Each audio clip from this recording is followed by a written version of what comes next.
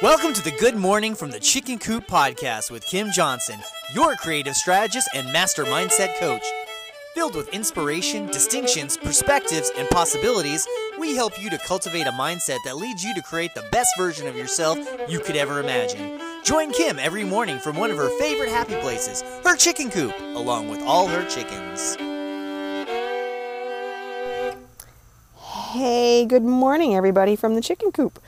So today we are continuing our series on stress, and today we are talking about food. And people would think, wow, food? I mean, like, how could food add to stress? Well, you would be surprised. People have so many food triggers. It's crazy. And if you don't do a good job monitoring yourself, just like with all the other steps of this, and being aware, you're going to get sick of hearing me say it, but you've got to be aware. There are certain things that bother us. Some people will eat something and they will definitely puff up. That's my favorite word. Oh, I ate that and it made me puff up. Well, I got inflammation from something I ate because maybe it had too much salt. Maybe it had something else in it. Maybe it had gluten and that bothered me. Who knows? But being aware of these things is the only way you can really fix them. So again, we're looking for awareness in this, in what you eat. Also, food dyes are an issue for many, many, many people. And food dyes can cause reactions. Food dyes can make it so that you can't think clear. They can make you think you're all hyped up. They can give you the instability of feeling anxious just in themselves. Food additives are a huge problem in our world. And we have to be super, super careful. I'm a little bit nutty with my food, I have to admit.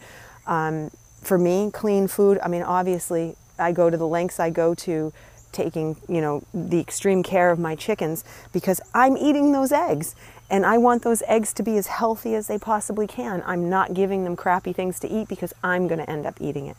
And when we start to know where our food comes from, what's in our food, it starts to have a huge dramatic effect on our bodies. So you have to look at the food additives that you're taking in. You have to look at coffees, teas.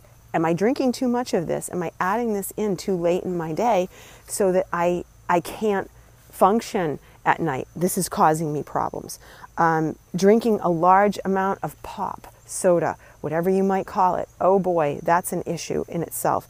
I know so many of my clients, we've had to, over the years, detox from the intake of soda. It's a struggle, it's addictive, and you've got to get it out of your life because it's not going to help you with stress. And, again, this is such a big deal about how these little things show up and stack. And really, stress comes down to, it's a stacking effect. It might not be just one thing, it's like lots of little things. So when you really look at it, 9 times out of 10 with my clients, when we're talking about reducing stress and going through all of this, to make make everybody healthy again, it is a stacking effect. It's multiple items, not just one. So you have to be a detective. You have to really think about what's happening so that you function at a high level to decode it. It's like going into one of those rooms where you get locked in, and then you have to solve the mystery in order to get out. And it's not just one clue, you have to have many clues in order to get out. Well, often this is exactly the case we're dealing with when it comes to stress. So keep that in mind. Multiple things are probably stacking up with the food, with the environment, with the conditions of what you're doing. Lots of little pieces of the puzzle. So back to one of the biggest things about food I can tell you is eating too late. Because, oh my gosh, when your body is so hunkered down in having to, get rid of and digest food, it's so hard to sleep well. You might fall asleep for a very short period of time, 2 hours, and then you're wide awake. Well, that's because whatever you ate is now giving you energy. So having it timed and having it be able to get through your system to a certain point so that you can go to sleep is essential. Can't stress that enough. Ultimately, super essential to having it work. So looking at all of this, decoding it with your food is super time consuming. I want you to know that. It's super time consuming because it takes up. You've got to read labels, you've got to think about it, you've got to plan it, But if you're struggling with stress, I can promise you it's worth the time you're going to put in. When you first do it, I will say one of the best things that you can do is purge your pantry. Go in and look at all the things that have the potential to be causing it. You don't know. Pull them all out. Put them to the side. Say, okay, these are things that have heavy food additives in them. I need to put this over to the side. I need to look over this and decide, what am I going to do with all this stuff? Am I going to change it? Look through your refrigerator. Yes, it is super time consuming. I'm coming right out and telling you that.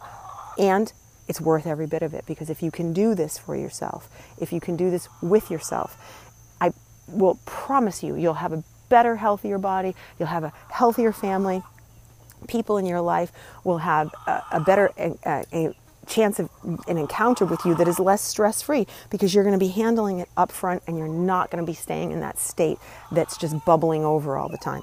So hopefully this was helpful. You're going to go out and be those food detectives. You're going to figure it out as to what those triggers are, get that cleaned up in your life, and it's another piece of the puzzle.